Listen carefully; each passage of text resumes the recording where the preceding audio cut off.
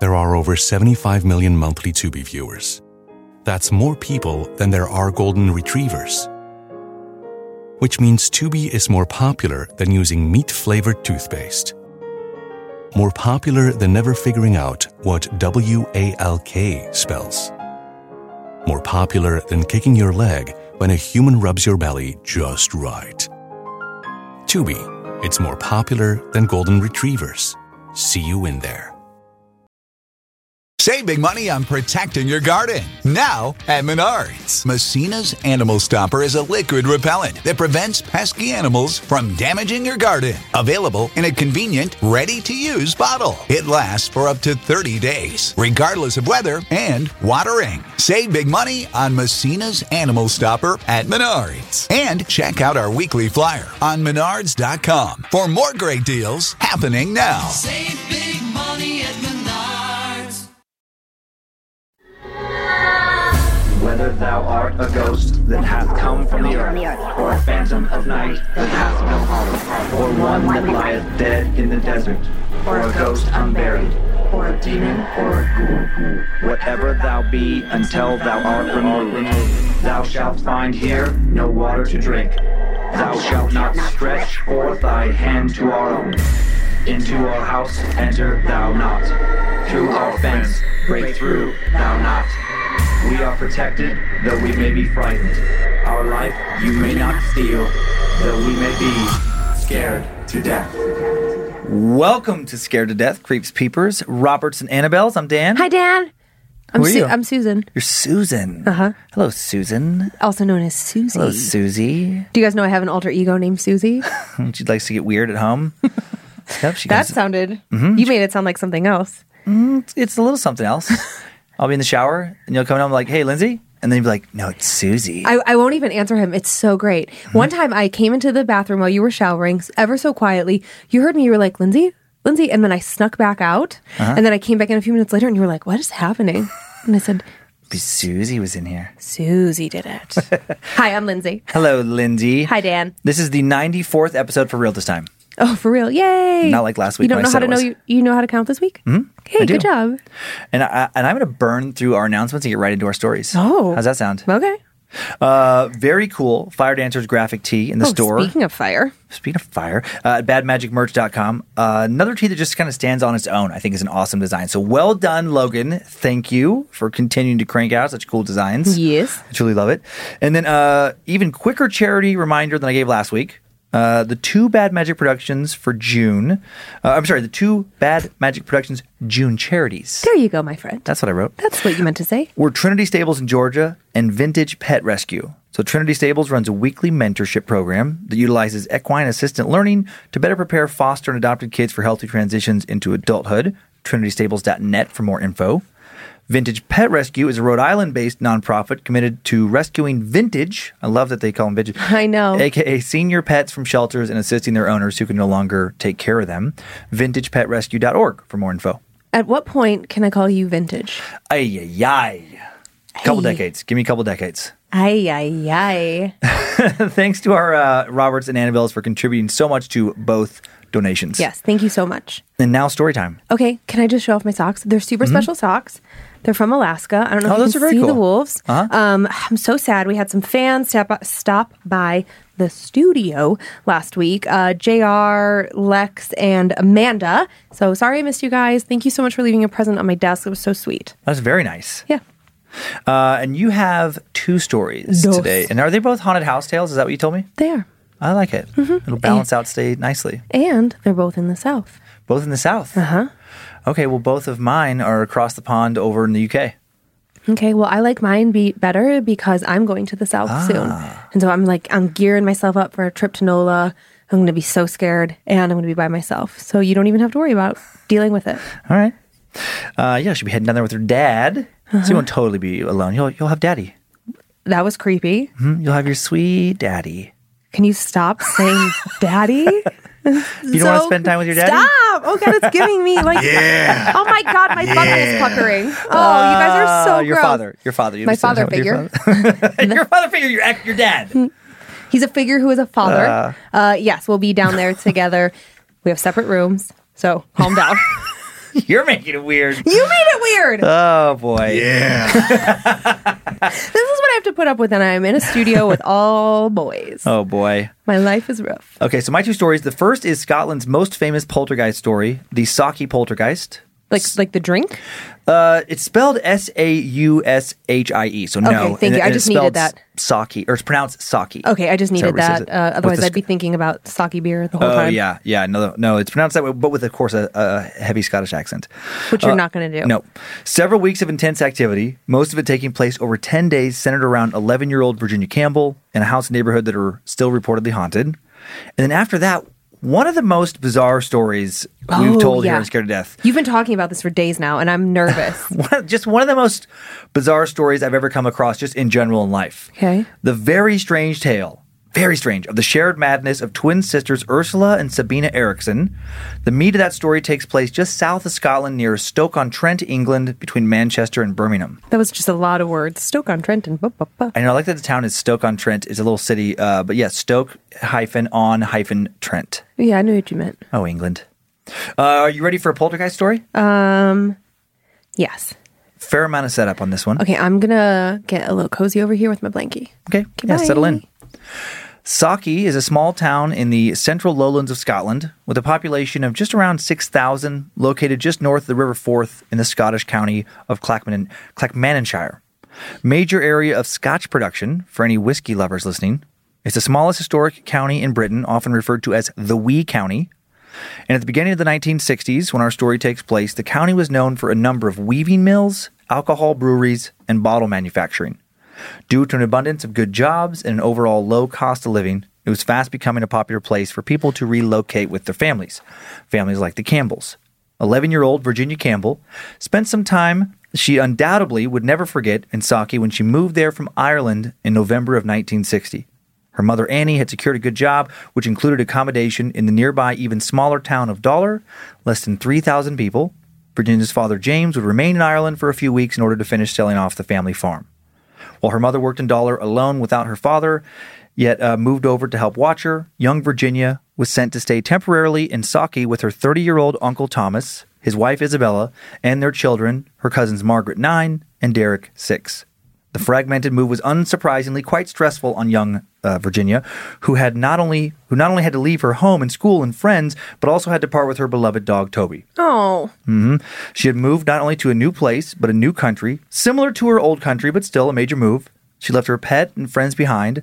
Her mother and father were both absent for the time being, and she didn't even get her own room or bed for that matter. Okay, that is really stressful. Yes. That's a lot of stuff. A lot of stress for an 11-year-old. Virginia was put in her cousin Margaret's room, with whom she'd have to share a bed. Virginia, unsurprisingly, not thrilled about all of this, but she was a resilient 11-year-old, pleasant child with a mass of blonde hair, bright blue eyes, sunny disposition, and she took the move like a champ. Aww. Important to note for this story that she was not a child known to cause trouble. Mm-hmm. No one associated with what is claimed to have happened around Virginia in this story seems to think she was responsible for any of it. No one seems to have thought she was acting out, as some members of the press would later speculate.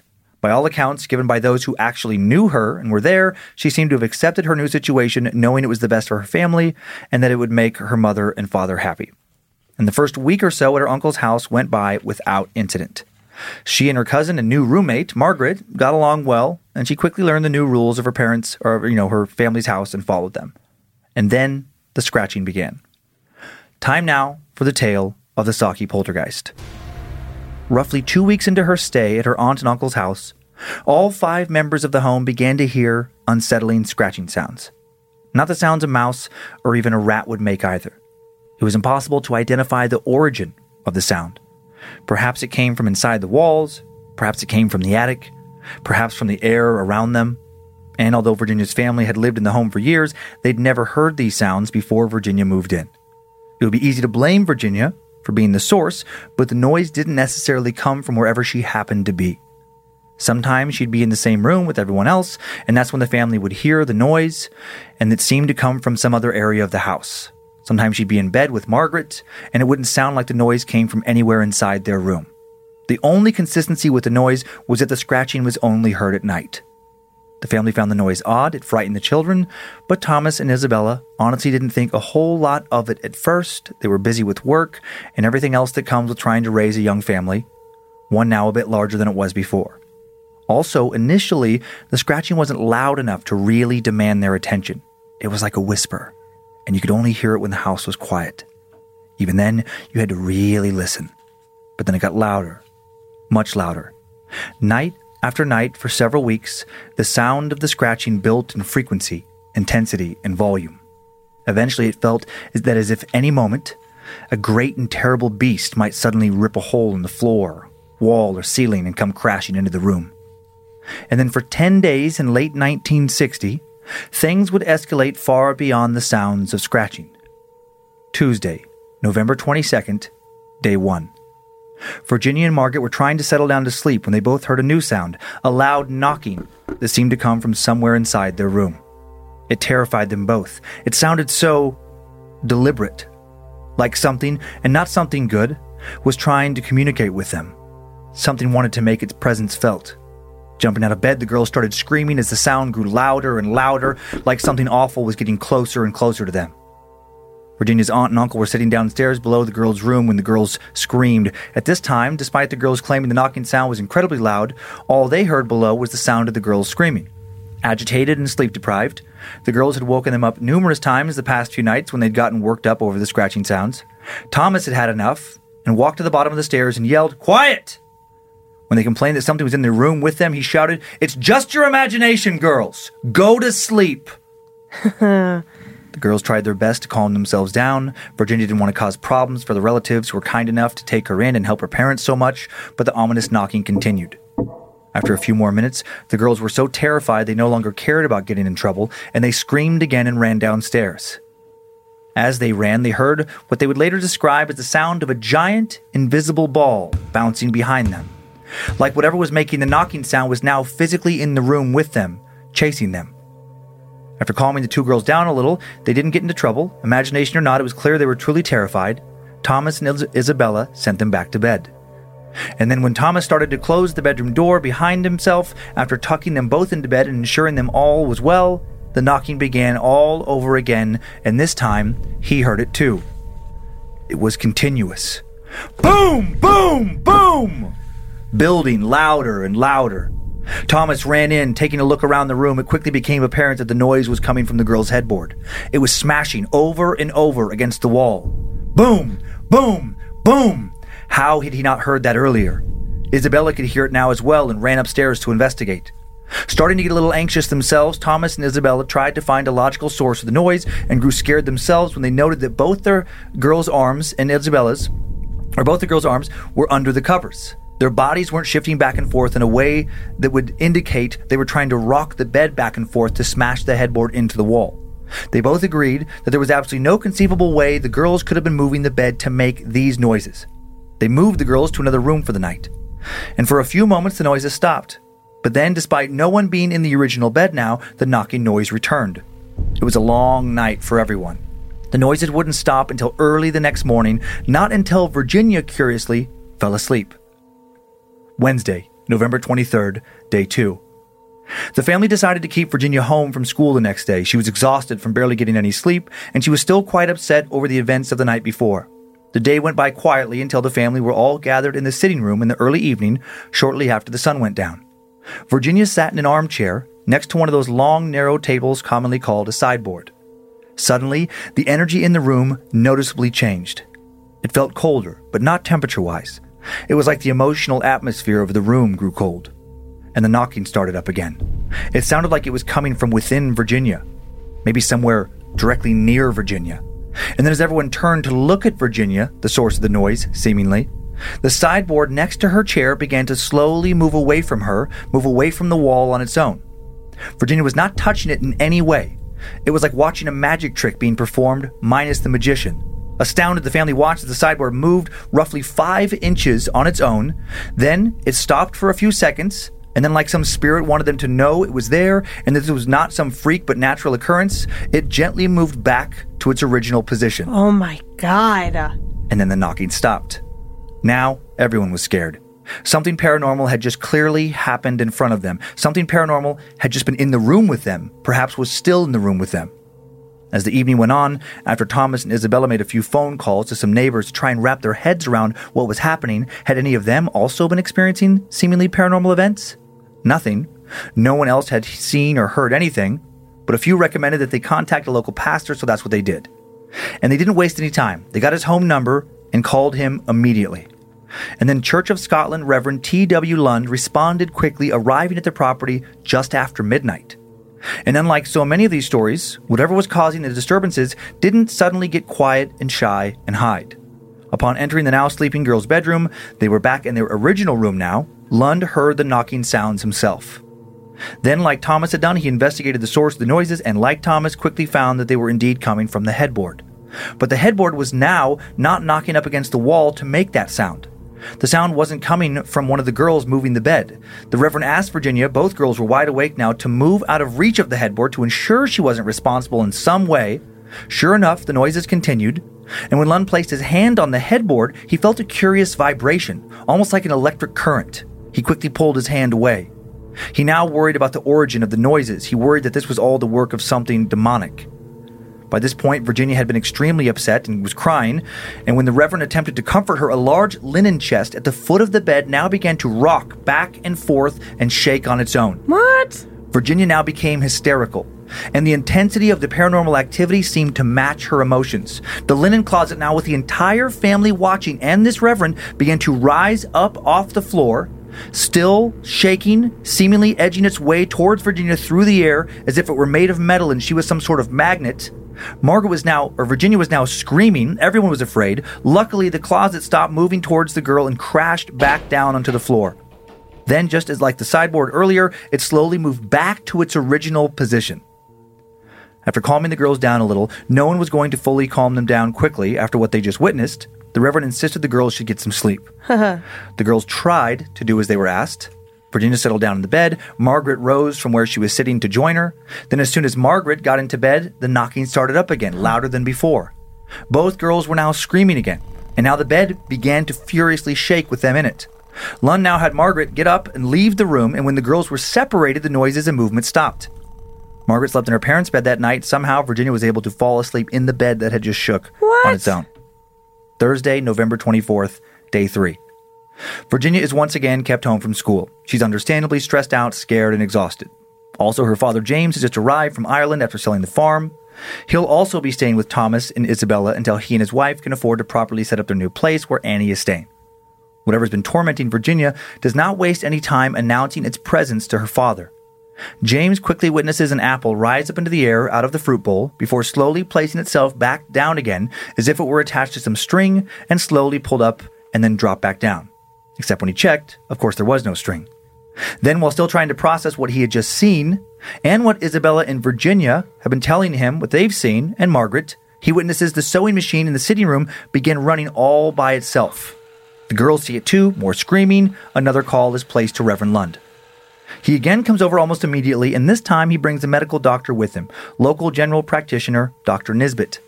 They all gather in the girls' bedroom when it's time for them to go to bed and settle down and go to sleep, and the loud knockings return. They all hear it. Then everyone present witnesses something else impossible. This night, when Virginia places her head down on her pillow, the pillow starts to rotate on its own accord under her head in a way that would be impossible for her to do on her own. Plus, her hands are not near the pillow. Virginia sits up, begins to cry uncontrollably. Before her father can reach her to comfort her, the bed cover begins to move on its own, rippling like a wave going up and down the bed. She jumps up screaming into the arms of her father. At this moment, the linen chest starts to rock and shake again. Now its lid repeatedly bangs open and closed, open and closed.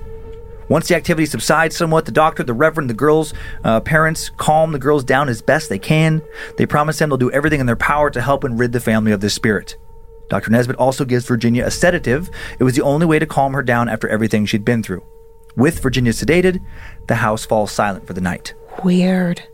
Friday, November 25th, 1960, day 4. After finally getting a night of rest, albeit a medicated one, Virginia feels good enough to go to school. She wants to go to school to get away from whatever has been happening in the house. Unfortunately, she will find no peace surrounded by her classmates.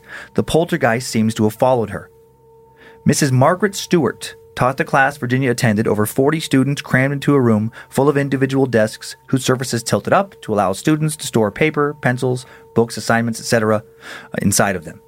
Once Mrs. Stewart had gotten all the children settled into their work for the morning, she looked up from her desk and noticed Virginia looking as if she was in some sort of violent struggle with her own desk.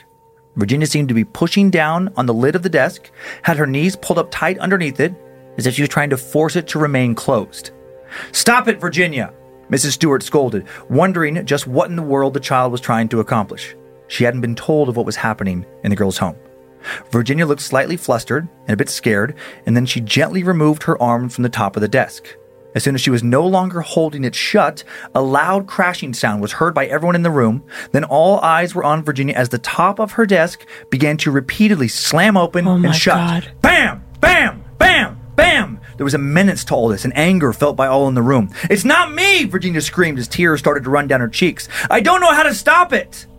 Mrs. Stewart, terrified now, looked on anxiously as Virginia stood up and backed away from the desk that continued to slam its lid like a monster's mouth trying to bite, and the rest of the children ran screaming out of the room. Once the children had been rounded back up and calmed down somewhat, Mrs. Stewart took Virginia aside for a few minutes and asked her if she was okay. "I'm not ill, miss," Virginia said, and began to cry again. She told her teacher she wasn't sick, she was being plagued by a ghost that wanted everyone to think she was crazy. Mrs. Stewart was able to get Virginia to calm down enough to sit in her desk again, and then just minutes later, she witnesses something else incredible that defies conventional explanation. A girl who sat behind Virginia in class rose from her desk in order to ask Mrs. Stewart permission to take a book she'd borrowed back to the school library. And then Mrs. Stewart's jaw dropped in absolute amazement as the now unoccupied desk the girl was sitting in rose up into the air by itself. It soon catches the attention of the entire class as it floats through the air for several seconds before crashing down back down to the ground with a terrible bang. For the second time that day, terrified, screaming children flee the classroom. Saturday, November 26th, Sunday, November 27th, days 5 and 6. The intense day at school was never investigated by anyone because the headmaster didn't know what to do with what had been witnessed. He understandably didn't want to bring a lot of attention to events that were A, hard to believe, and B, would only further frighten the students. After that intense day, Virginia's weekend was thankfully relatively uneventful. The sounds of scratching were heard, some headboard knocking was heard, but at least nothing was moving around on its own. The most unusual event of the weekend occurred on Sunday night when, with the family gathered in the sitting room, Virginia went into a trance-like state, her eyes vacant, rocked gently back and forth, and cried out incoherently, and then as suddenly as the strange state fell over her, it was gone, and she had no memory of it. Monday, November 28th, 1960, day 7. Virginia once again attends school, and once again the poltergeist comes with her. Virginia approached her teacher's desk shortly after arriving in order to hand in an essay she'd written over the weekend. Mrs. Stewart's desk was in front of a very large chalkboard that had a little shelf at the bottom that held a cane she used to point at whatever she'd written. As soon as Virginia was standing in front of Mrs. Stewart, the cane began to vibrate.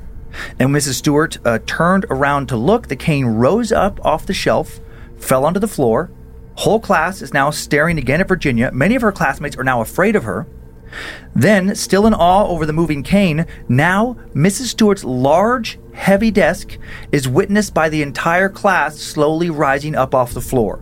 The papers on her desk also rise up, separating themselves from the desk and floating on their own. Then, more incredible still, the desk begins to rotate in midair. Oh my God. It starts to spin counterclockwise before everything suddenly falls back to the ground with a huge bang. For the third time now, the children run screaming for the door. Once again, Mrs. Stewart tries to comfort an absolutely distraught Virginia. Virginia, now on the edge of a full-on nervous breakdown, leaves school to go stay with her mom in the nearby town of Dollar. And the poltergeist follows her there. As soon as she arrives, her mother's place begins to shake with bangs and knocking. She stays there just 3 nights until Thursday morning, and then she returns to her aunt and uncle's house, where there was more of a support system to surround her with while her mom worked. The poltergeist activity follows her again and escalates. That night after sundown, when she returns, doors around the home begin to open and slam on their own. Reverend Lund is again called over to help, and this time he brings more help. Thursday, December 1st, day 10. Reverend Lund and 3 Church of Scotland ministers, or 3 other, along with Dr. Nisbet and fellow medical practitioner William Logan, all travel to Thomas and Isabella's house to perform a divine intervention ceremony.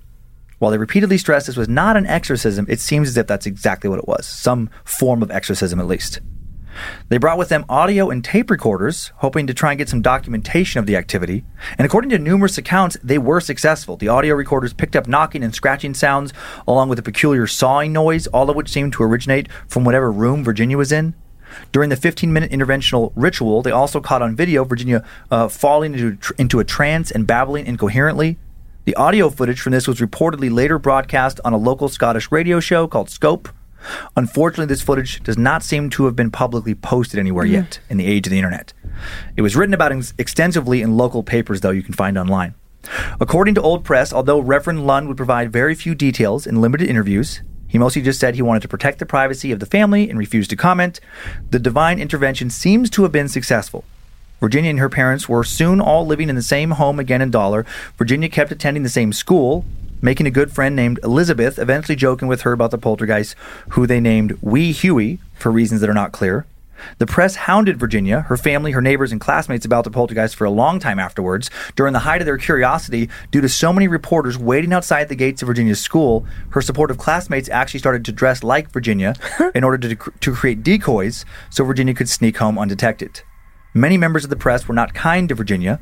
They implied she faked it all for attention, even though she certainly didn't want to be interviewed, and a huge number of witnesses adamantly told them she had no control over what had been witnessed. Dr. Nisbet, one of the many who came to her defense, was quoted in a local paper as saying, "Virginia is not responsible for what has happened. The child is innocent.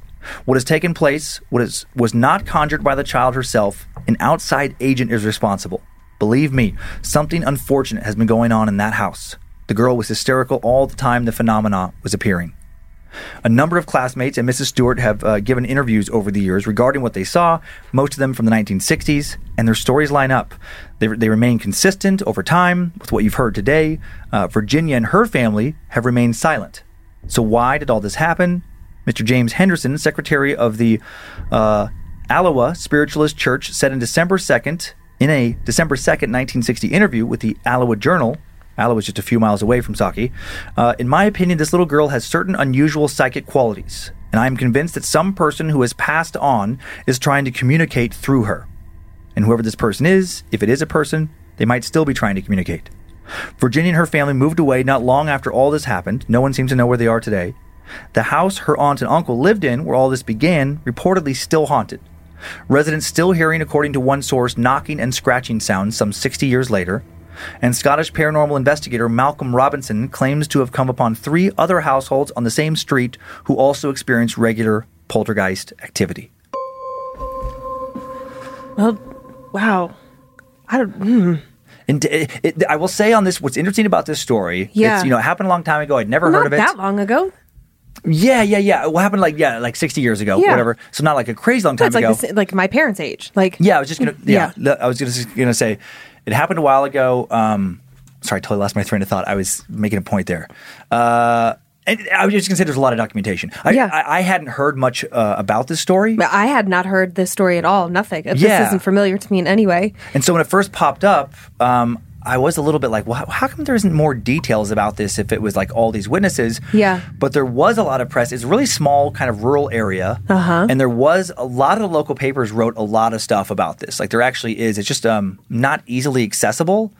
But there's a lot of documentation from, like the early 1960s. Like a lot of people were interviewed, like, the teacher, classmates, the doctor, the reverend. He didn't give a lot of information, but the doctor did. Yeah. Yeah. Do you feel like if you went to this little town that you would be able to gather more information? Like, is it just because it's a small town? Like, they haven't uploaded a backlog of newspaper articles to the internet? Or like, maybe they don't even have like an online newspaper? Yeah. It's like a small... Like, I just think about where you grew up. It's like, small and absolutely. Limited access to things. And assuming that other people have a limited interest in what happens in this town. There was that Malcolm Robinson. He did write a book, and it's like there's a good bibliography there. Like if you wanted to get more interviews, sure, you could look him up. Just Malcolm Robinson. He seems to be a fairly well-known Scottish paranormal investigator. Okay, and he reading one of the articles he wrote.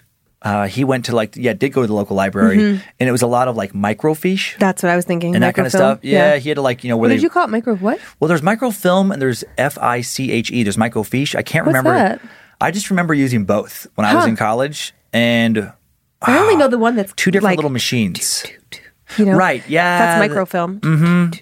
Yeah, like where they archive old papers that way. Yeah, it's so cool. I love that, actually. Yeah, he references... I love libraries. Yeah, I know. It reminds me of those scenes you've seen a lot of horror movies that are maybe more period pieces that happen a little bit, in the past, where somebody's trying to find out like what went on in the grounds of their property. Yeah. And they go to the library and it's like, bzzz, and then it stops on some article. Right. Or it happens in like a good spy movie. Mm-hmm. Oh, God, I love libraries. Me too. He apparently found a ton of old articles from...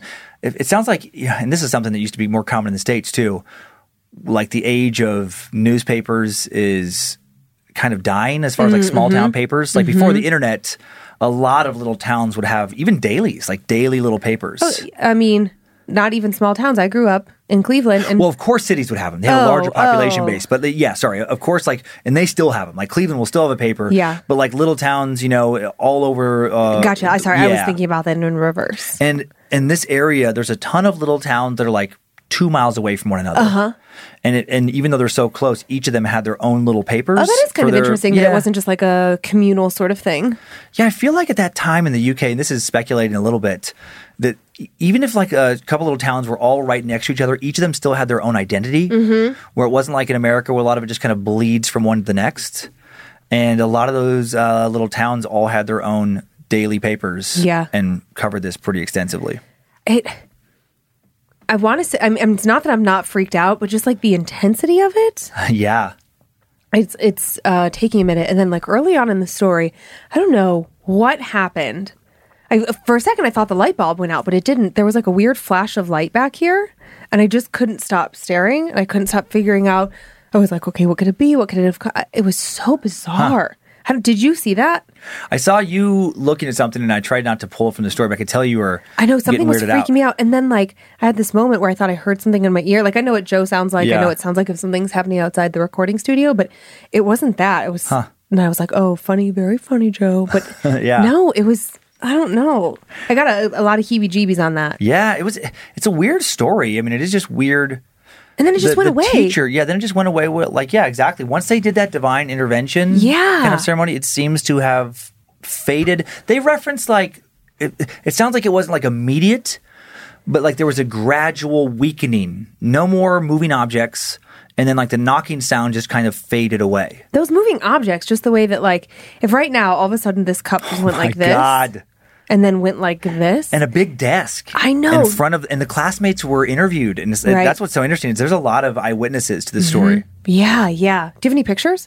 You know what sucked is because a lot of that stuff is on microfilm or whatever. Oh, sure. And I don't know what original pictures. I only have like one good one. So this is a picture of Virginia Campbell, apparently roughly the age in which this story happened. Cute little kid. Mm-hmm. Yeah, she described as like just a very like sweet little kid. I wonder what she's up to now. Yeah, well, that's what's interesting about this story too. There's not a lot of pictures. There was like when I was trying to find other pictures, you can find pictures of the church that Reverend Lund was from. But I'm like, well, but the church wasn't a setting for the story, right? And then what was annoying is there was a variety of articles that referenced the house that the aunt and uncle lived in, but then the structure shown in the pictures, and this happens a lot in horror articles, they just grab a stock photo. Yeah. Because I get it where they're like, okay, I'm just trying to write the story quickly. Right. And they're like, this looks scary. And they throw it. And so I just didn't feel good about any of the stories for sure being that house. There was a couple houses that were maybe, but again, it didn't seem like it was important enough to just to guess and be like, maybe this is the house where it happened. Good on Virginia and her parents. Like they just, whatever, they moved out of that house. They no interviews, hardcore nothing. Got the fuck out. Yep. And then that's it. It's just over. So you don't know, like, is Virginia okay today? Is she scarred by that? Like PTSD kind of stuff? Is she still haunted? I mean... And that always makes me lean towards thinking it happened. When there's a lot of eyewitnesses who are speaking up on this person's behalf. Nope, I was there. I saw it. It wasn't her. Over and over and over again. Seen it in different locations. And then the person who supposedly was doing it for attention doesn't say shit. I know. Ever. And their family just goes away. It's like, well, then that doesn't make any sense that they were doing it for attention. Because then they could have, like, think about Keith. Oh, Keith. It's like, you could have made so much money. You could have written stories. You could have, even all these years later. Sorry, and Keith was a story from one of the bonus episodes. If you're like, who the hell is Keith? Oh, that's right. Sorry. That's okay. I forgot he appeared in a bonus episode. Yeah. He was... Keith in Seattle, yes. Keith in Seattle. He's something else. He was talking... Whoa. He is a new level of Darren, I got to tell you. Keith is or a pathological liar. Keith is like a Darren 2.0. But it just, sorry, now I lost my train of thought. Oh, yeah. Hey, well, you get it back. It's not just me. That's okay. It's lost. Forever. I could not find any other pics of this story, but I did just, I was like looking, and I found this picture from the movie Poltergeist, the remake in 2015. I just wanted to share it with you. Okay.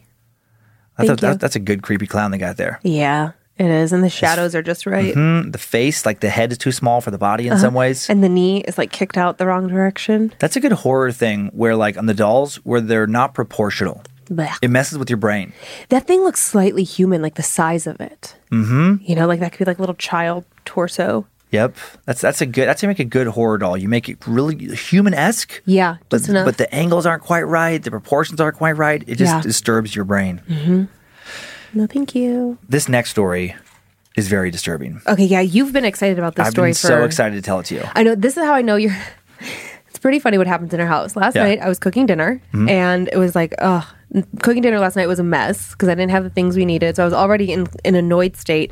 And then I don't know, you started talking like, oh my God, I cannot wait to tell you the story tomorrow. And you start talking about it, and I just go, I have no interest because I don't want to ruin it. I know. And then you're like, but you're like you're like a little kid. You're like, please let me tell you the secret. Please, I want to ruin the surprise. It's true.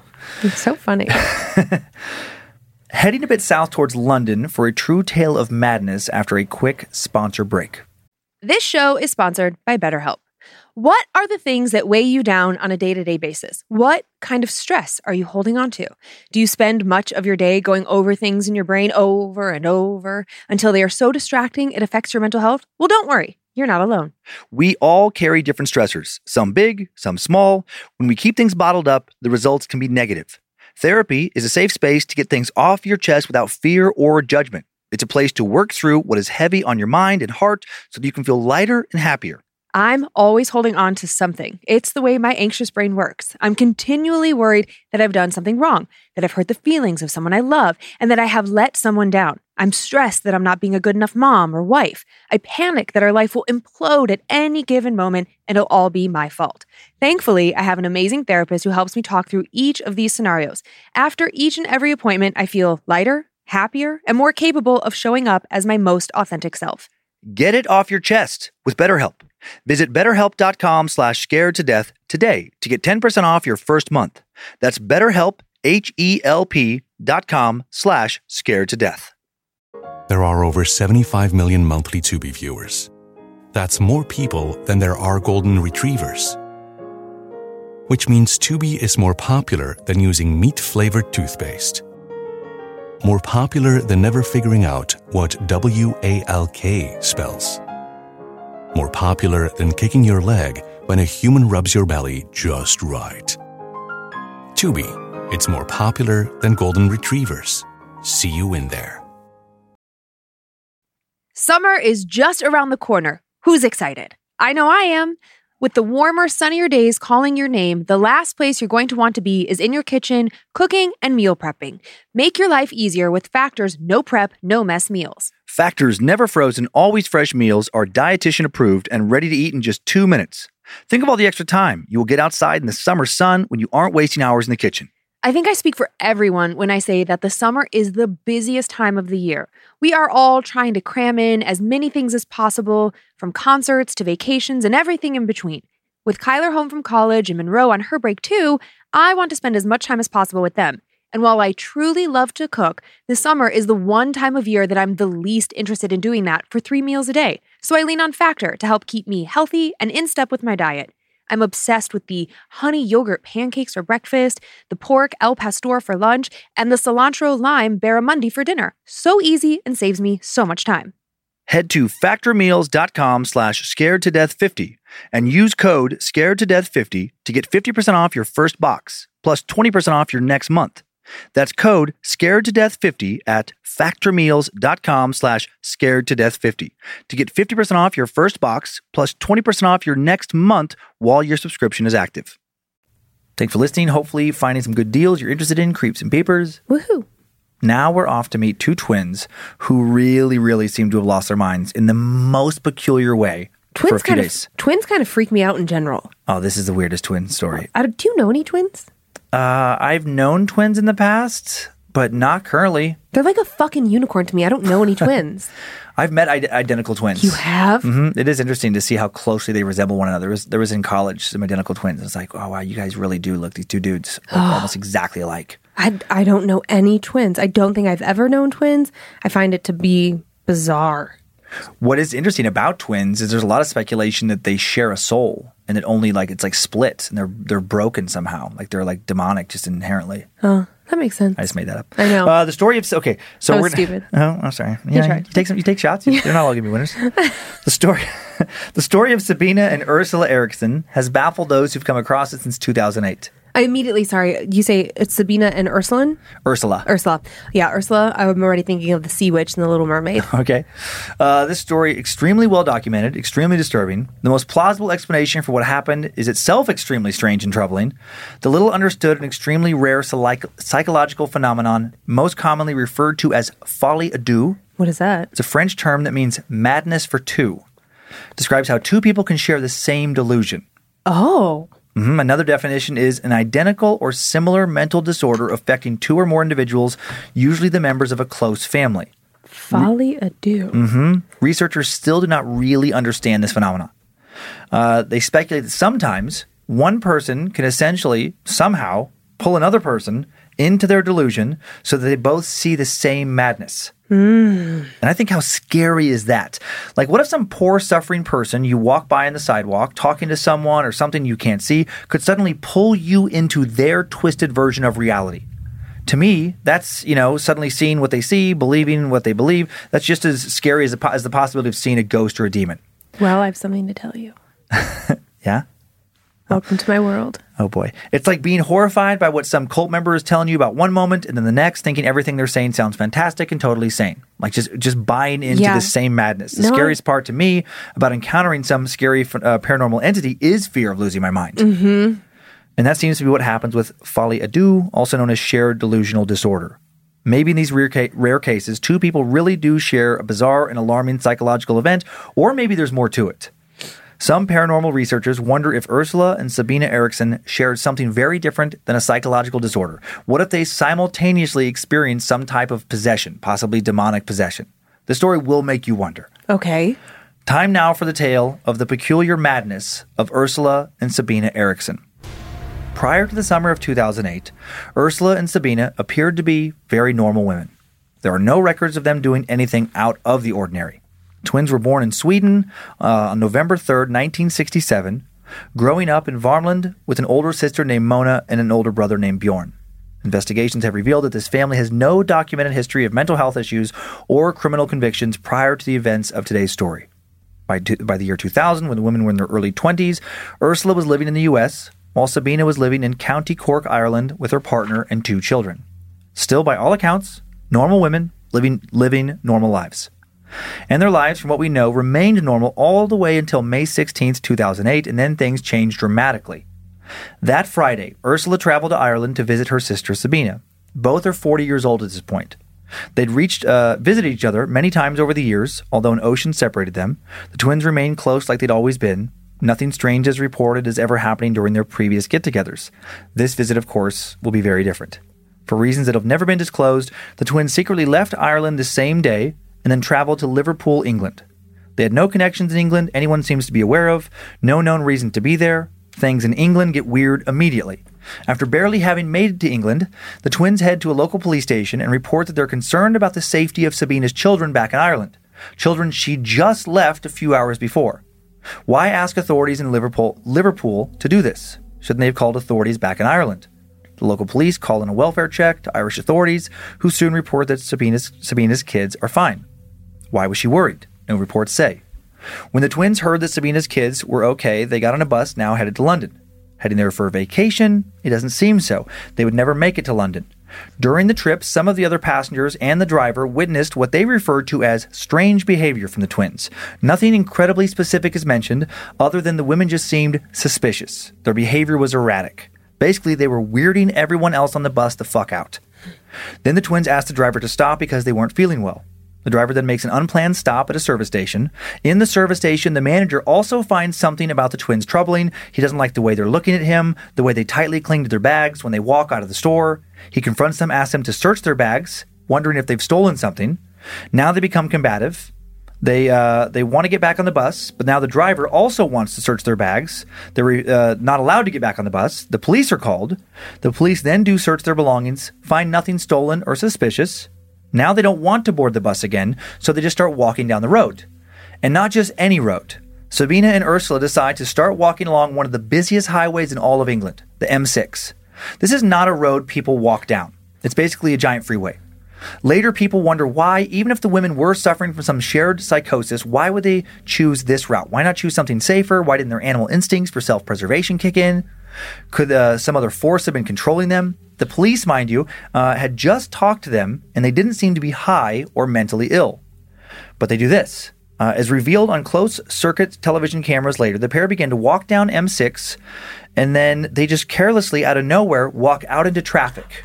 Both of them. Oh, my God. Creates chaos, and then one of them quickly gets injured. Sabina is hit by a car. She's struck by a Seat Leon, a Spanish car similar to a Volkswagen. Now highway agency officers quickly respond to the incident, and police from the Central Motorway Police Group are called in to help. The police were also, thank God for storytelling purposes, accompanied by a small television crew who happened to be filming the long-running British television series Motorway Cops with the officers. To me, it looks like it's similar to the show Cops in America. Yeah. Footage shown on the news later, that is now on YouTube, that we'll watch later, reveals the police standing on the north side shoulder of the motorway, being appraised of the accident involving Sabina, who somehow seems fine, even though she just got hit by a car. Okay. When without warning, Ursula breaks free of an officer she's talking to, runs back out into traffic, gets clipped by a Mercedes-Benz semi-truck. Oh my God. Traveling down the road at about 55 miles an hour. What the fuck is happening? Sabina then runs back out into traffic again. Oh my God. And again gets hit by a car. This time she gets hit head on by a Volkswagen Polo, traveling even faster than 55 miles an hour, bounces her off the fucking windshield. She gets thrown up into the air, lands down on the road. Miraculously, somehow both will survive. Things get weirder still. The semi had crushed Ursula's legs. She's pretty badly hurt. Sabina, after getting bounced off a windshield, she's laying on the road completely unconscious. She'll be knocked out cold for 15 minutes. Paramedics attend to both of them as they wait for ambulances. Ursula, again, her legs are crushed, resists medical aid, spitting, scratching, screaming at those trying to help her. Ursula tells an officer trying to carefully restrain her, "I recognize you. I know you're not real." Then Sabina wakes up out of nowhere and shouts, "They're going to steal your organs." What? Oh yeah, this is going to get so much weirder. To some, all of this registers as classic paranoid psychosis. To others, the hissing, spitting, and some swear animalistic noises the women make are signs of demonic possession.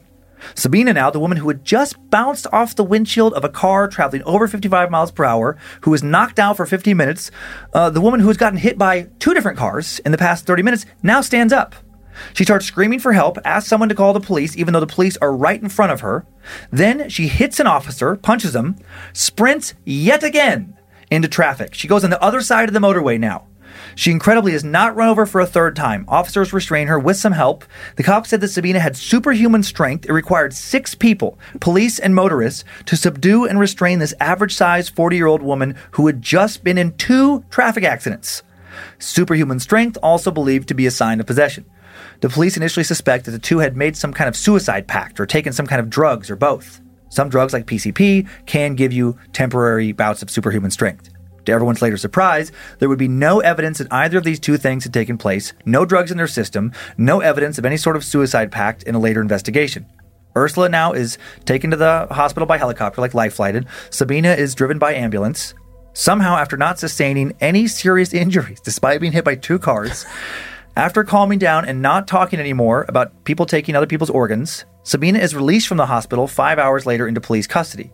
While in police custody, Ursula is going to be in the hospital for a while. Well, yeah. Sabina continues to creep everyone the fuck out. She's way too relaxed considering what she'd just been through. Something feels really off with the way she looks at everyone and carries herself. While being processed, she tells an officer, "We say in Sweden that an accident rarely comes alone. Usually at least one more follows, maybe 2. What the hell did she mean by that? No one knows. But it's creepy considering what's going to happen later. Premonitions, some authorities on demonic possession say, also a classic sign of demonic possession.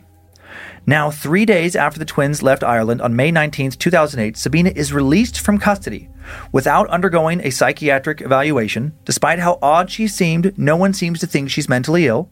She pleads guilty to the charges of trespass on the motorway and hitting a police officer. The court sentences her to just 1 day in custody, which she's already served, and she's free to go. Now the story gets so much weirder and a lot darker.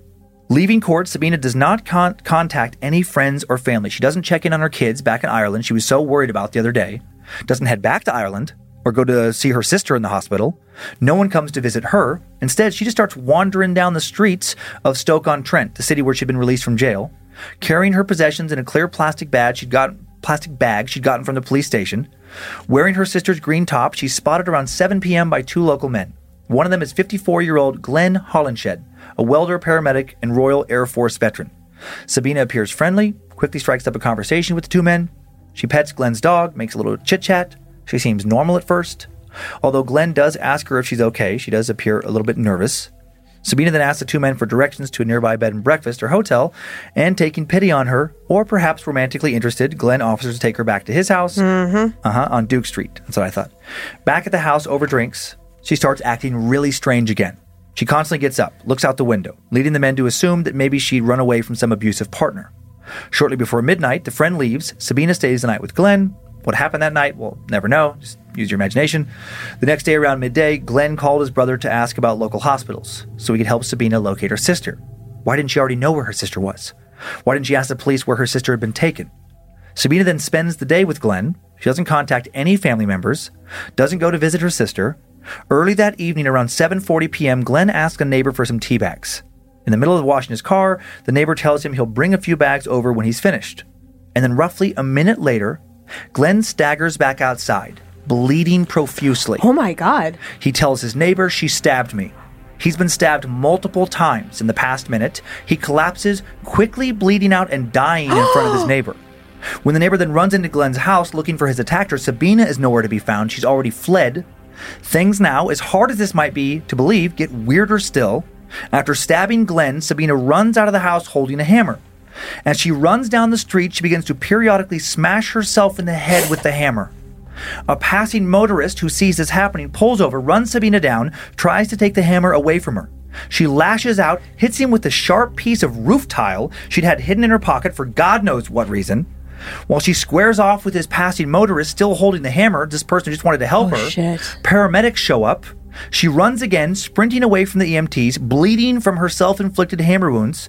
She runs to and then jumps the fuck off of a 40-foot-high bridge over the A50 highway, breaking both ankles, fracturing her skull when she hits the ground below. She is somehow still alive. Her injuries somehow still not life-threatening. The resulting trial will only lead to more questions, no answers. Sabina will plead guilty to manslaughter with diminished responsibility, essentially an insanity plea, on September 2nd, 2009, having stabbed Glenn Holinshed 5 times with a kitchen knife. She's ruled as not insane currently, but insane when she committed the crime. She's sentenced to 5 years in prison. During her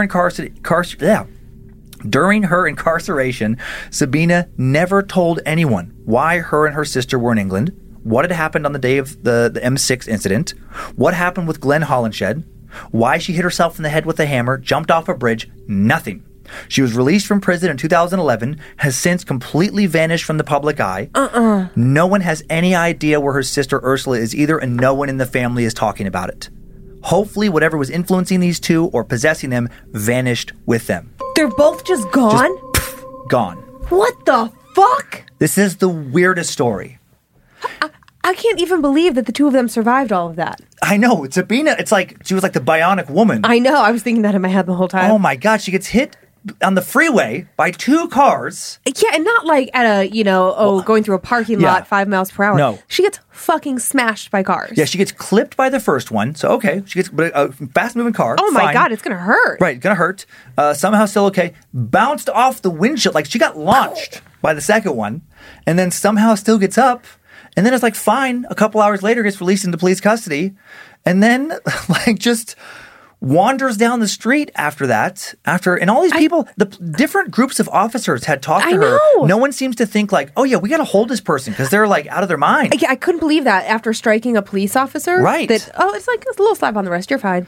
Yep. And then what? And then seems fine when those two guys, Glenn, the other guy's name's on the internet. I didn't include the story, but the other guy who met Sabina with him. Yeah. It's like he was able to fill in some holes about like Glenn and his impressions of her when they saw her. Which was? She seemed a little bit nervous, but not insane. Right. Not high. Nothing. I mean, just like went to this normal and then murders that guy. That I know. Then randomly is hitting herself in the head with a hammer and then throws herself off a bridge. It's just. Can you fucking imagine seeing that? You're just driving down Coeur d'Alene Boulevard and you just see somebody just fucking. Oh my God. That is crazy town. And then no record of like attempted suicide in prison or anything. So it's like, what's so weird about the story. What happened for her time in prison? Like, is she a. Well, what's so weird about the story is it's hard to find a lot of peripheral details, but from everything you gather, it's like these women. No problems whatsoever before this couple day chunk of time. Right. And then went real crazy for a couple days and then just went back to being fine. Ursula got released from the hospital. She was in the hospital for like 2 months, I believe. It was roughly 2 months. I know that. And then, went back to the States. But she went back to the States? You said we don't know where they are. Well, she's from the States I assume. I don't know that actually. You don't know that. I don't know that. I know she was released from the hospital. You're right. I don't know that. She was living in the States before that. You would think that she went back. So I'm assuming. Correct. Yeah, but if she was single with no partner, no kids to go back to, and since we don't know where either one of these fuckers are. I know. It's the weirdest story. It's so weird because I also am creeped out by the fact that like you could just run into them. They could just be out there and they could just lose their mind. I have a mugshot. Boy. Okay, some interesting pictures and then a video. And so the video... This is so fucking weird. Yeah, and the video makes it even creepier. Okay. The pictures here, you can find these on our Instagram and Facebook, Scared to Death Podcast. The video, I'm not sure where we're going to put that right now, but if you just go on YouTube and just put Sabina and Ursula Erickson... It's one of the first ones that comes up. Okay. So first the pictures. This first one is Ursula starting to run into traffic. Oh my God. So the sister got her leg smashed. This next one is Sabina after her first arrest. After she's, taken in for processing. Okay. This next one is the Sabina mugshot after she was charged with murder following her recovery from, throwing herself. Oh wait, no, I'm sorry. That's another photo of Sabina after her first arrest. Okay. I messed up. And then this next one is the mugshot after her recovery from jumping off a bridge. She looks intense. Well, she's been through some shit. Yeah. She looks like a hardened person. Mm-hmm. What went on there? And then, so here's this footage. And no drugs in their system? Are they sure? The toxicology reports came back negative. I mean, there's definitely speculation on the internet that maybe the tests they were given didn't test for the right kind of like bath salt type drugs or something. Mm-hmm. But what's weird is like I guess... But then why would they go missing? And also, if the drugs were still in her system and she was so erratic that she was hammered to the head murder kind of crazy... Right. Wouldn't the police have noticed something off with her? Like there's no... I don't know. It's so weird. But look at this. Look at this footage here. Okay. So this is right after the officers have been called. She runs out of traffic there. She's gone. Boom. Mike Alpha, we need ambulance, senior officers to the scene, we've got 2 possible fatals. That's the truck that hit her, and then look at her sister go next, in the red there. Ursula runs, Sabina's standing there, and she's like, you know what, I'm going to run out in the traffic too. Christ, have you ever seen that before? That's a first. Yeah, mate. What the hell were they running for? And they cut forward time-wise. You'll see how combative she is. On arrival, both females have ran out into the carriageway. That's Ursula. First female has been hit by HGV in lane 2, serious injury. Second female has been hit by a small vehicle in lane 1. Got 2 serious casualties. We're going to need air ambs over. We're police, my love. We're here to help. I recognise you. Her legs are crushed right now. Stay still, boy. Stay still. Right, she's got a compound fracture. What is it, right leg? Are they Irish? Swedish. No, come on, my love. Come on, you've hit your head. Calm down. We are the police. Calm down. No, you're hurt. Calm down. Calm down. Calm down. Calm down. Bitch ass. Calm down. I'm gonna hug you. Mine's very aggressive, spitting at me. She is very badly injured. I don't know what's going on. You're hurt. Calm down. Calm down. Calm down. You're hurt. Fucking asshole. Calm down. Whoa. And now that's okay. Now Sabina's getting up Stay. after those 2 accidents. Have they got a collar or something they can stick on her? Won't work, really. She needs They're in their own world. Yeah. Whoa. Right, don't get going anywhere, okay? Just chill, okay? They're gonna steal your organs. It's okay, my love. It's all I'm right. trying to make sure you're okay. Right. Where's Paul? Oh, shit. Where's Paul? Right. Yeah, Where's just stands Paul? up. Stay. Oscar Tango 3. Oh my God. Stay. Okay. And then she's off and has to get run down. Oh my God. Yeah, okay. Isn't that crazy? So, like, when she struck that officer, I mean, that was after 2 serious acts. That's after she'd been unconscious for 50 minutes. That is insane. Fights that officer off. You're going to take my organs. Yeah, they're going to take your organs. What? Yeah. Isn't that just the wildest story? And I wouldn't include it if it seemed more obviously drugs or more obviously mental illness. But what's so weird about it with all the sources is that there's no history of anything. They seem like 2 completely normal, regular people. I mean, I don't know what their childhoods were like, but I mean, it doesn't seem like I don't know. It's a story that has confused basically everyone who's come across it. There's Vice articles, there's crazy YouTube videos, there's all different kinds of, like paranormal type websites that, that have explored it. Where are they now? No one knows. Oh, what if you just see them like scoping out houses in our neighborhood? Yeah, especially the 2 of them together, those twins. Fuck no. Nope, don't move here, please. No, thank you. It's just so crazy. Also, I thought it was interesting that they checked on Sabina's kids. Yes, in Ireland, yeah. So to me, that initially I was like, okay, that registers as suicide attempt, because oftentimes someone who wants to or is planning on committing suicide wants to make sure all their ducks are in a row first, and that everything is okay, and that their kids are, in this instance, they would want to ensure that their children were somewhere safe, where when they get the news they'll be comforted, or like that kind of thing. So I kind of started to go that way, where I thought okay, but the superhuman strength and just the fact that they're just fucking missing right now, that they are just MIA, that throws me hard. Because they don't want to talk about it. Well, their family's not talking about it. Sabina has kids who, it's fucking 2021. They could be all over social media talking about this, or they could start a social media campaign. Where's my mom? Well, they might not. They might know where their mom is, but they might not be talking to the press about that. No, I get that, but I'm just thinking about kids these days. Oh, sure. But that's a big ask to ask your children to just never mention it again. There's no way. They're going to tell some friend along the way and somebody's going to spill the beans. It always happens. Yeah. I'm surprised that somebody hasn't tracked them down, because there's, a fair amount of interest still in what went on there. Yeah. Are you okay? Right. I mean, do you know what happened? Were you secretly in some cult? Because sometimes I think in these instances, that's interesting. There is something going on. People keep secrets all the time. People sometimes live double lives. And, if people who travel for work have, a wife over here and a wife over, they do these Was weird this cult things. ritual or something? Right. So were they both involved in something that overtook their lives, but they kept, it sounds like Ursula was single, and then Sabina. Yeah, so that's what the articles alluded to. Yeah. And then Sabina had a long-term partner and kids, but that doesn't mean that she couldn't have had a secret life or something that she was involved in that but also if you really wanted to die or that was part of the thing, it's then you keep running into traffic, but you could also commit suicide a variety of other ways. So I don't know that suicide was the intention, because there are more direct paths to that. I don't know, it's just so fucking weird, man. Super, super weird. Now you understand why I wanted to share it so badly. Yes, well, because I feel like I could talk about this for hours. What about this? What about that? Why did you do this? Why did you do that? Yeah. Oh, now I want to go back and learn more.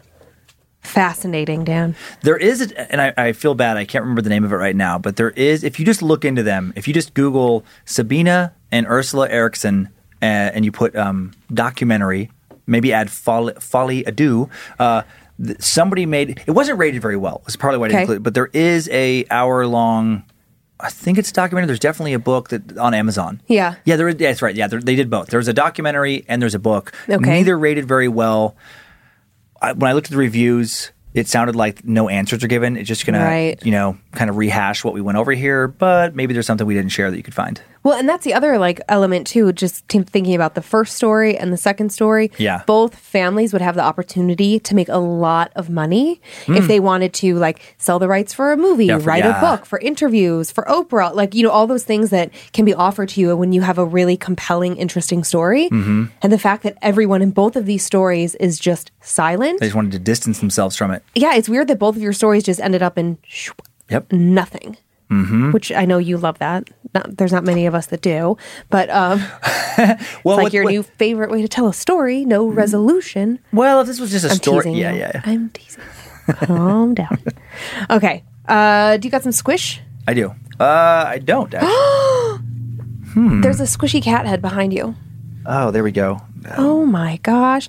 We were coming in a little bit of a rush. We have a full day. I'm sorry, I forgot to Layla you. Oh, no. That's okay. I'll squish it up. Oh, squishy cat. Okay. So like I said, we were going to go back to Savannah, okay, which, everyone says is one of the most haunted cities in America. And Savannah and NOLA. Yeah. I've been feeling so brave lately. I'm like, okay, I love scary stuff. Ooh, good. I know. Because, you kind of go through waves. We've talked about this. For a while, you were more skeptical and then less skeptical. Yeah, I'm less skeptical now. Yeah.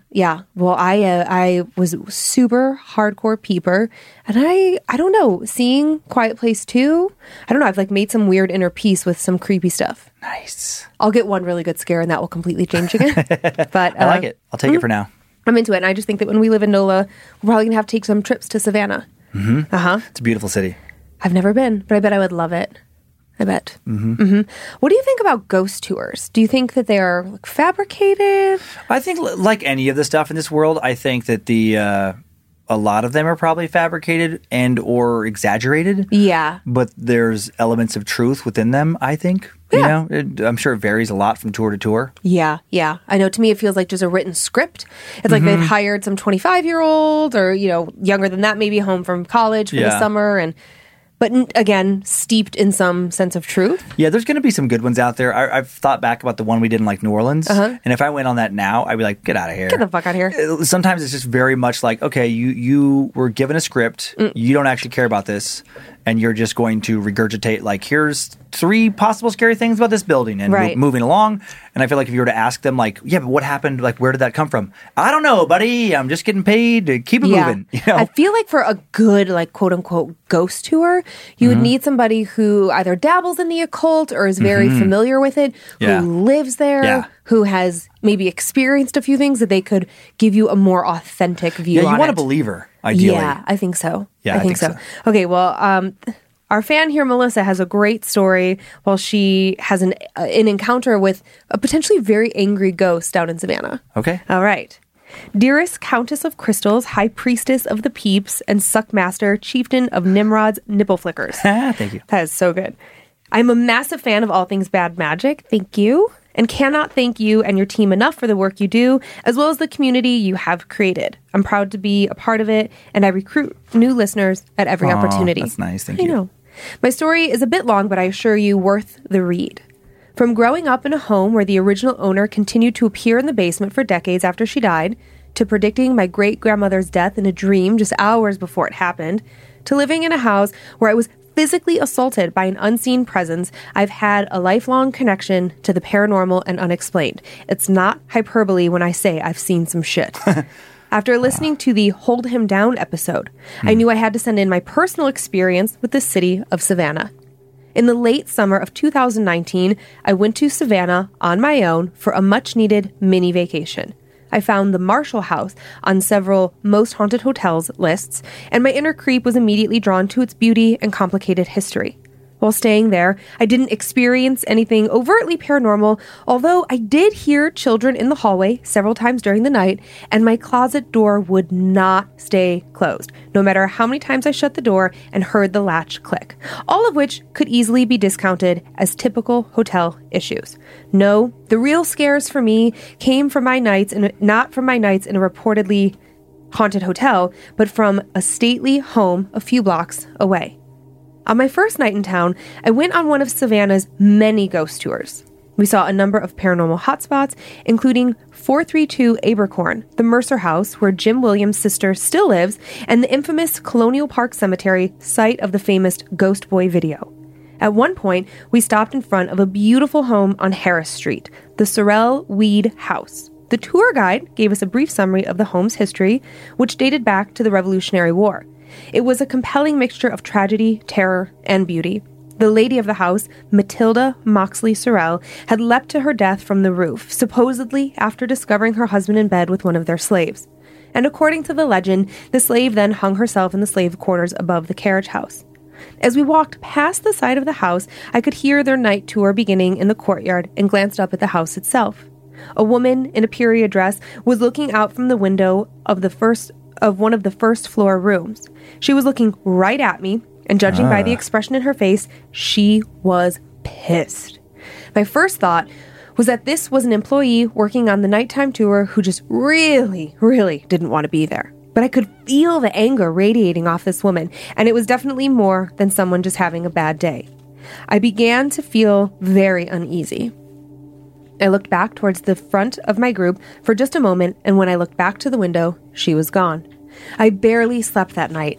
Every time I closed my eyes, I saw that woman's face and the seething rage in her eyes. The next day, I went back and bought tickets to both their daytime historical tour and the nighttime ghost walk. I wanted to prove to myself that it wasn't anything spoopy, just an employee with a world-class case of resting bitch face. When no one else showed up for that morning's tour, the guide, I'll call her Amy, and I set off, just the two of us. Amy was extremely candid, debunking some of the widely circulated stories about the family and their ghosts, but also stating that she herself had experienced enough activity in the house to be unwilling to spend any time there alone.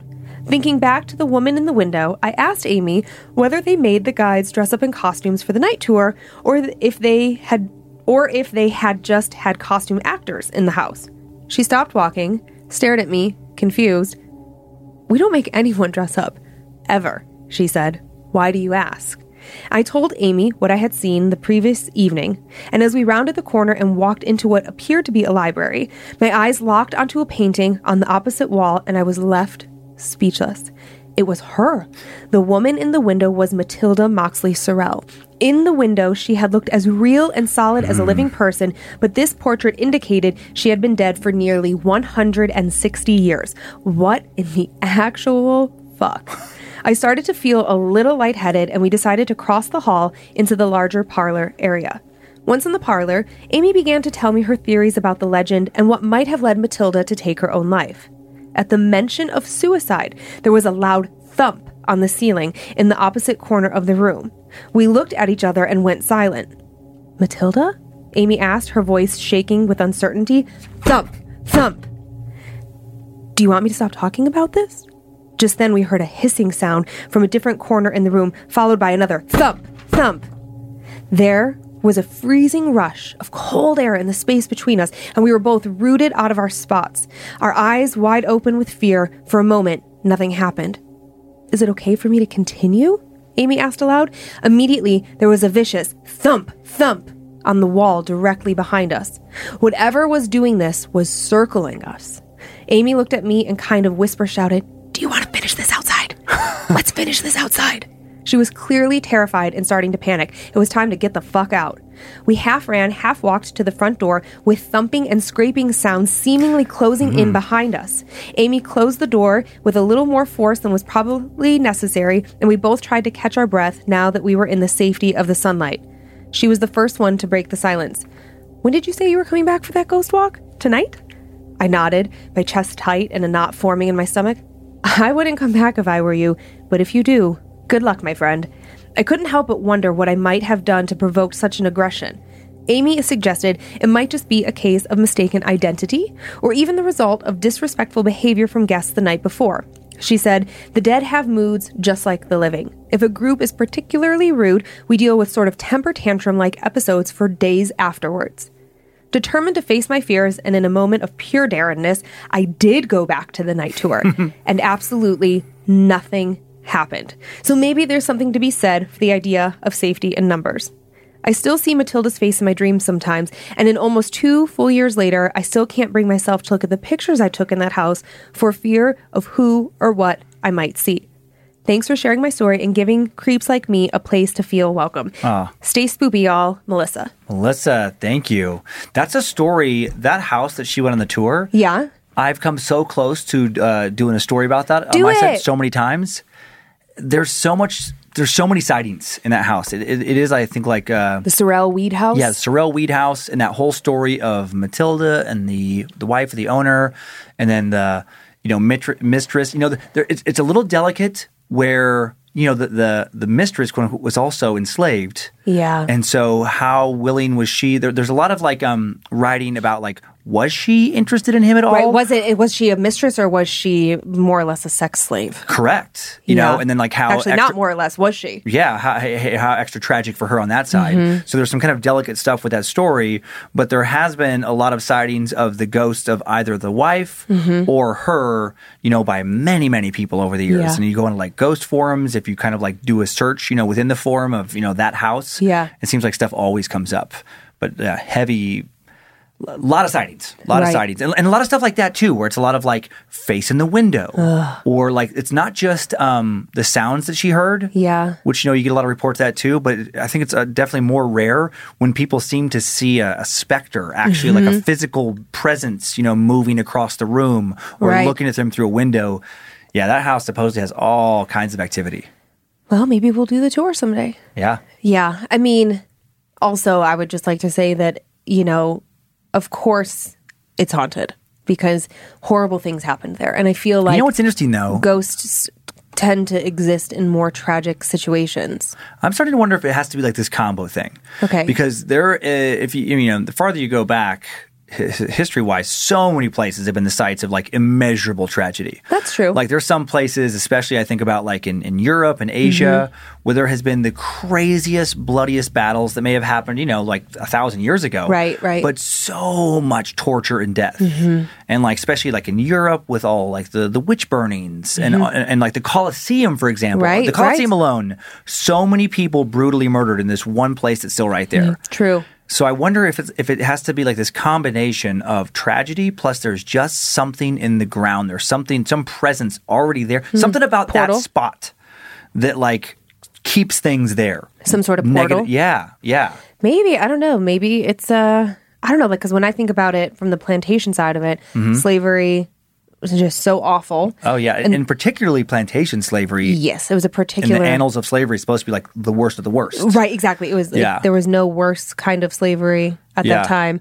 And I would, if I had been enslaved there, I'd be fucking pissed and I would come back. Sure. I think, if you can make those kinds of decisions, and just, so brutal, so angry, so wrong, unfortunate, all the adjectives. And it's just...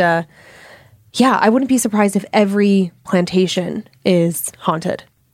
I really wouldn't, Well, because I often wonder when it comes to plantation owners, never going to get this answer, but at some point, did they start to regret what they were doing? Did they? Some did. Historically, yeah. Yeah. But did more of them know morally what they were doing was so wrong? And so is it this combination of a tortured soul that was the soul of someone who themselves was tortured in real life, and then a different kind of emotional torture of so in this situation, this wife, this woman, she is devastated to find out that her husband is having an affair, whether forced or otherwise. Yeah. So and then who knows, maybe she didn't believe in what they were doing there. So if she's emotionally tortured, and so she's just sort of trapped, wants repentance, maybe they're super religious, which would make sense for the time as well. So then she committed suicide, which is against religion. I don't know. I think that the magic juice in the hauntings is some need to repent or fix things or explain things. You have a mission. I don't think you're just there.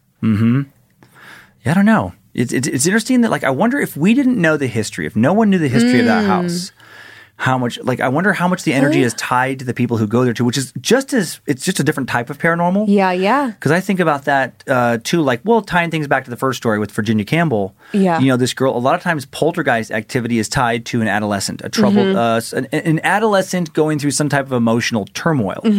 It's equally interesting to me if they're just somehow projecting sounds and movement and like levitating objects. What do they call that? Like telepathy almost. Or no, telekinesis, I think, when you can. Yeah, I was going to say, yeah. Yeah, if there's like that being able to happen is equally interesting to me as the possibility of a ghost or spirit making things. I don't know. It's also interesting. Something's going on. Yeah. Well, I think that like what I hear you coming around to the idea of is that we are all an energy and we're constantly giving off an energy, and the earth is an energy, and there is an exchange between our energy and the energy of the past and the future and the present. Like it is this, big like ball. Some web we're all in. Yeah. Yeah. I mean, and it would make sense, right? I mean, we would just saw friends and he's a firefighter and we were talking about fire seasons, and they're particularly bad now, and global warming. Like, we're kind of having this conversation, worried about his safety, yada, yada, yada. And he was like, well, I mean, it's like Mother Nature trying to clear crap out. I mean, the earth is a living thing and it will clear things out. So, like, if that energy, it's that same, like, exchange to me. It's all one interconnected thing. It's pretty spiritual. It's pretty beautiful. It is. Yeah. Okay, well, now that we've had that deep talk, since we started in the South, I figured we'd stay in the South, except like I'm bad at geography, so North Carolina doesn't feel like the South for me. Yeah. Like I want the South to be like down here. Sure, yeah. North Carolina is, but it's like a little. But people still think of it as the South. Oh, for sure, North Carolina's the South. Yeah, I know, but it's just not obvious to me. I'm trying to picture on the map now, just without looking at something and not knowing you were going to say that. I want to say North Carolina's right below Virginia, which is the top of the South. But it kind of changed. I don't know. I don't know. That whole little section over there. Yeah. But anyway, so we have another haunted house that starts off like maybe like a friendly, playful, kind of like the ghost you would want, into something that is, no thank you. Oh, that's interesting. Yeah, like a little bait and switch, it feels like. Hello, Master Suckerton and the Honorable Lady of the Spoops. I feel like I need to write to you and tell you about the house I lived in North Carolina. The house was not old. We were only the third owners. The land that it was built on was old plantation farmland. That is as much as I could find out about the place. And I will jump right into what happened for the first 5 years I lived there. I was introduced to the other residents right away. It started out easy to explain away the quiet whisper as I walked out the door, the small movement out of the corner of my eye, a lingering smell of cigarette smoke in the hallway, even though myself nor my ex-husband smoked.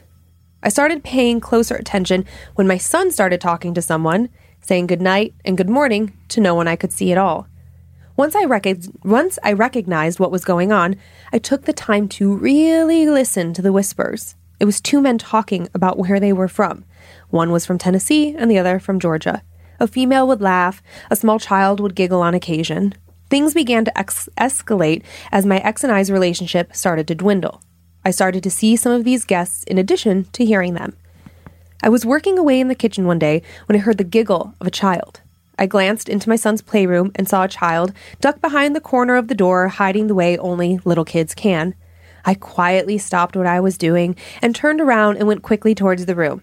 I swiftly entered the room and looked around the corner saying, "I see you," expecting to see my son. But there was nothing there. Puzzled, I looked around and called out for my son.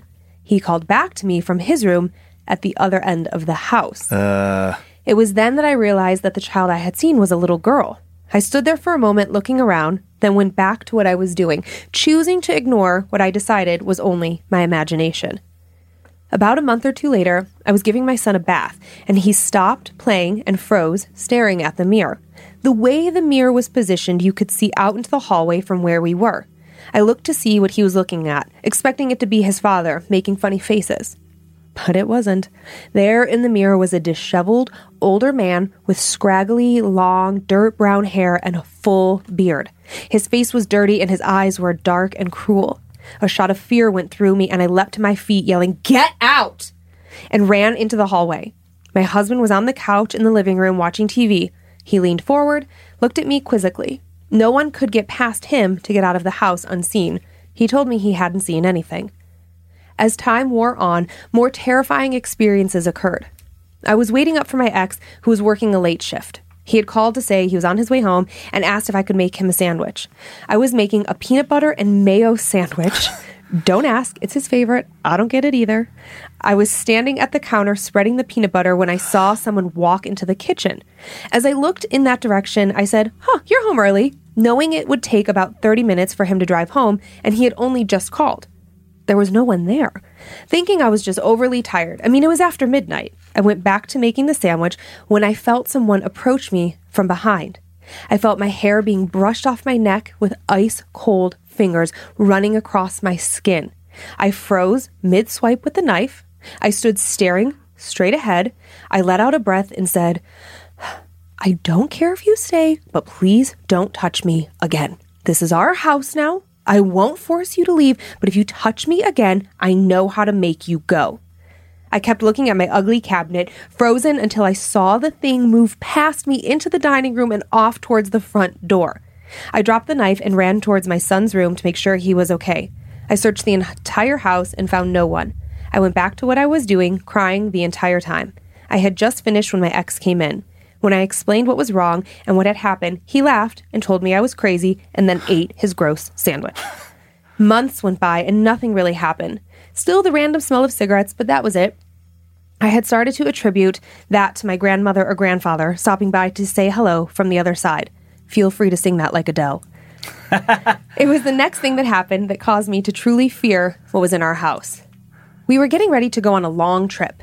My ex always insisted that we get up at some insane hour to beat the traffic, although we always seemed to hit it at one point during the trip, which was also somehow my fault, but hey, that's for me and my therapist to work through.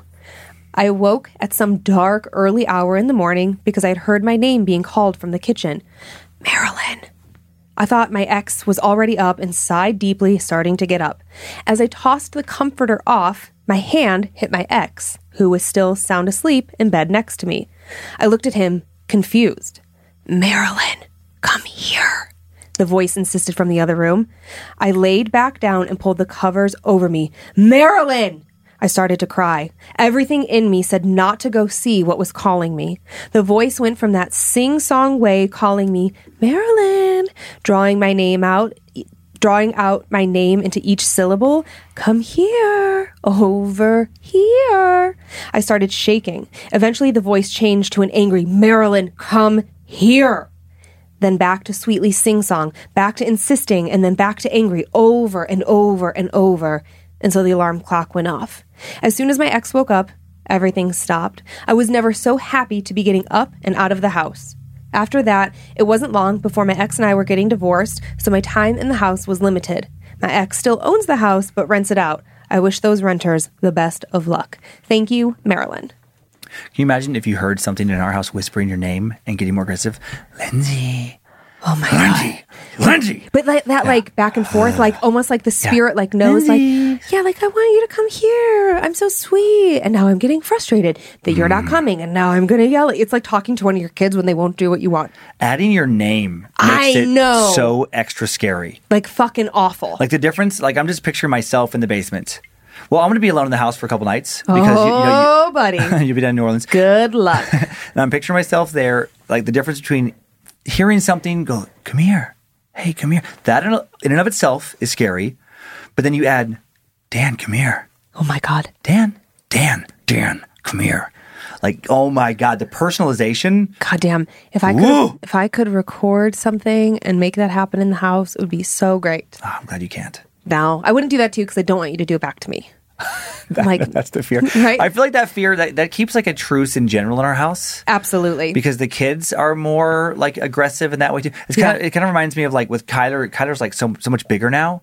Like I used to just like in a moment be like, I'm going to rough him up a little bit. Not anymore. Nope. Now I'll have that thought. And I'm like, nope, because I don't want the payback. Right, because he's actually strong now. Right. He is a beast. And he doesn't hold back. No, because he's at that point where he doesn't understand his strength. He doesn't know how to hold back. Yep. He's an animal I don't want to rile right now. Oh my God. I know. I thought about messing with you. This is so mean. I'm just going to say it now because I'm not going to do it. But I can control the thermostat from an app. And I was going to crank the fucking heat so high. I've thought about doing that to you when I've been out of town. Do you have it on your phone? I used to. I don't have it. I'll have to get I was like, I could set off the alarm. Like I could. So many things. So many things. But again, right now it's already disturbing because we have a pride flag hanging in our, like it hangs there all year long. Yeah. Not just because it's Pride Month.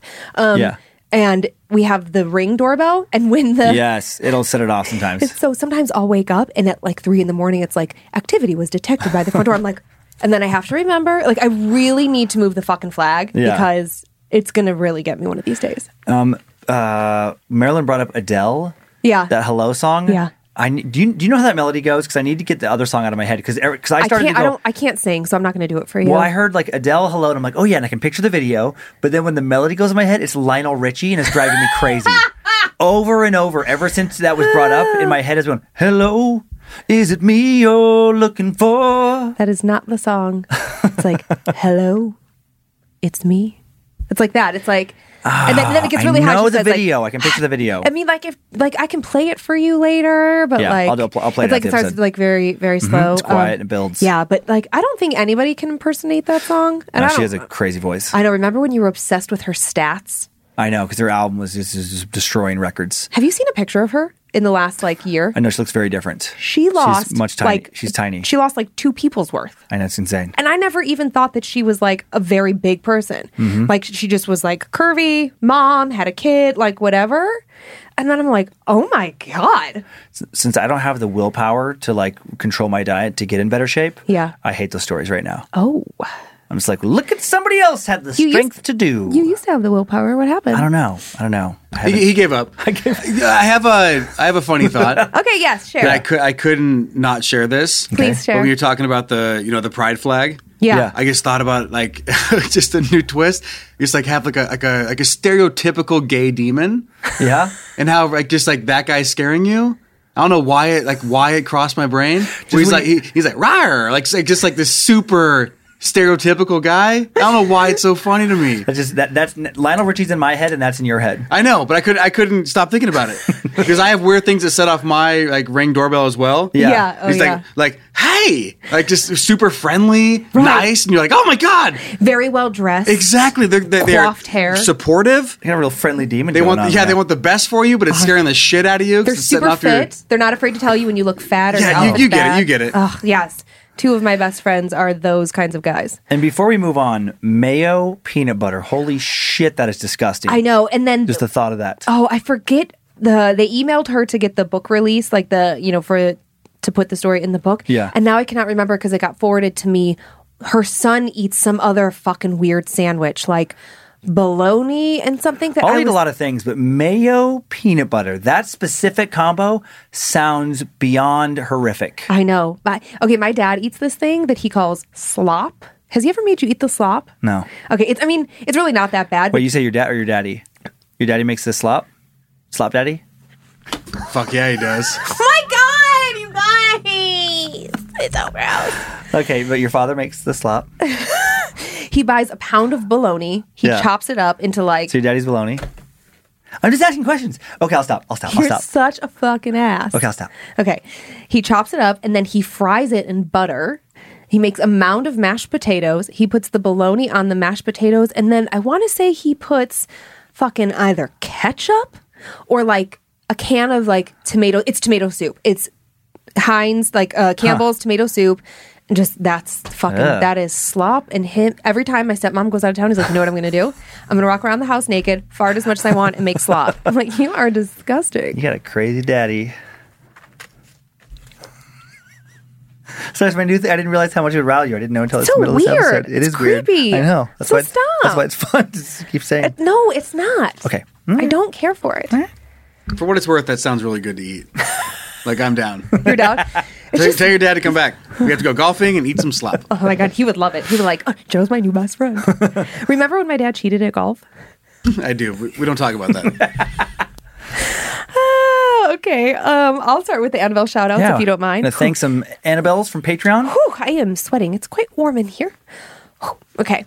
I would like to thank the following Annabelles for making what we do possible. John Michael Cummings, Dallas, no last name given. Brendan Knight, Teresa Feathers, Jacob Van Sickle, Krista Farley, Robin Peacock, Melissa Homecomb, Logan Hunter, Tyler Blevins, William Shaw, Carlos Suarez, Lisa D'Amico, Brittany McCauley, and Nicholas Glover. And I would like to thank those. Well done. Thank you, sir. And I would like to thank the following Annabelles: Brittany Dumas, Jonah Phillips, Trista Gripka, Adrian Modzik, Megan Huffman, Marta Picara, Marissa Scarborough, Heather Clay, Marcus Longo, Elizabeth Snelson, Rachel Piccioni, Jose. Oh, that's not a real last name. I was like, what? Yeah. They didn't put the spaces there. That's from Time Suck reference. That's awesome, Jose. Chrissy March, Hall Munster, Donna Hartshorn, and Lexi S. Now, what did you say on the Scar one? Scarborough. Scarborough. Scarborough or Scarborough. There's a place called Scarborough. This is spelled Scarborough. Broughh, unless it's written down I just wrong. love your accents that sometimes kick in out of nowhere. Well, because I try to get the words pronounced right, and then sometimes it slips into an accent, I know, which it is hilarious. stupid. Yeah, it is so funny to me. God, I love it so much. Okay, I have a few swoopy shout-outs, if you don't mind. Mm-hmm. To Tyrell from Clayton, happy belated birthday. To Liam from Beth, get well soon. He was recently in a pretty bad car wreck. To Cody from Stacy, your mother-in-law, happy birthday.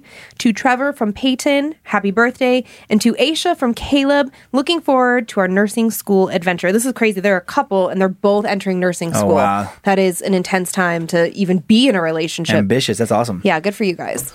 And that is all for today. Thank you for continuing to send your personal tales of terror into mystory@scaredtodeathpodcast.com. You can email us for everything else at info@scaredtodeathpodcast.com. Thanks to Logan Keith for running badmagicmerch.com and our social media accounts, along with Liz Hernandez. At Scared to Death Podcast on Instagram and Facebook is where you'll find the pictures that correspond to these episodes. And what are we going to do about the video this week? We're not sure? Not sure. We'll have to figure that out. You can find it on YouTube if we don't post it. We can put the link. Yeah, we can put the link in the episode description too. Oh, okay, great. You guys know it's just hard, like with Instagram, like linking to these things, plus like the carousel with like the videos and the pictures. So sorry.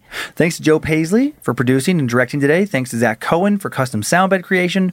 Finally, thanks to Heather Rylander for organizing the My Story emails. And thanks to Sarah Finch for finding and gathering details for the first story today. And Sophie Evans for finding and gathering details for the second. So go team. Thank you, Jamie at Journeys at the Spokane Valley Mall for helping me pick out new shoes for my son, Kyler. Awesome. She was so sweet. It was so cute. I was like, no makeup, baseball hat. You guys, I'm not wearing it here, but I have like a new friend. His name is Richard, because I have carpal tunnel in my hand. And she was like, I think I know you. And I'm such an idiot. I did not put two and two together. I'm like, I don't know. I buy shoes a lot. She was super sweet. That's awesome. Subscribe to Bad Magic Productions on YouTube if you want to watch these shows. And sign up to be a Robert or Annabelle on Patreon if you want additional monthly content. Oh, and special thanks to your daddy. You got a good old daddy. So Lindsay's daddy is an awesome daddy. Enjoy your nightmares, creeps, peepers, and daddies. You're a fucking asshole. If spirits threaten me in this place, fight water by water and fire by fire. Banish their souls into nothingness and remove their powers until the last trace. Let these evil beings flee through time and space. Evil may pass through, but hath no home here within, scared to death.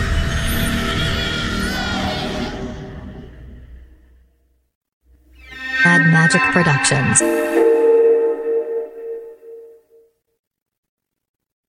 You ever meet someone who seems kind of off? Whether it's a creepy neighbor or a random phone number that keeps calling you, Truthfinder has you covered.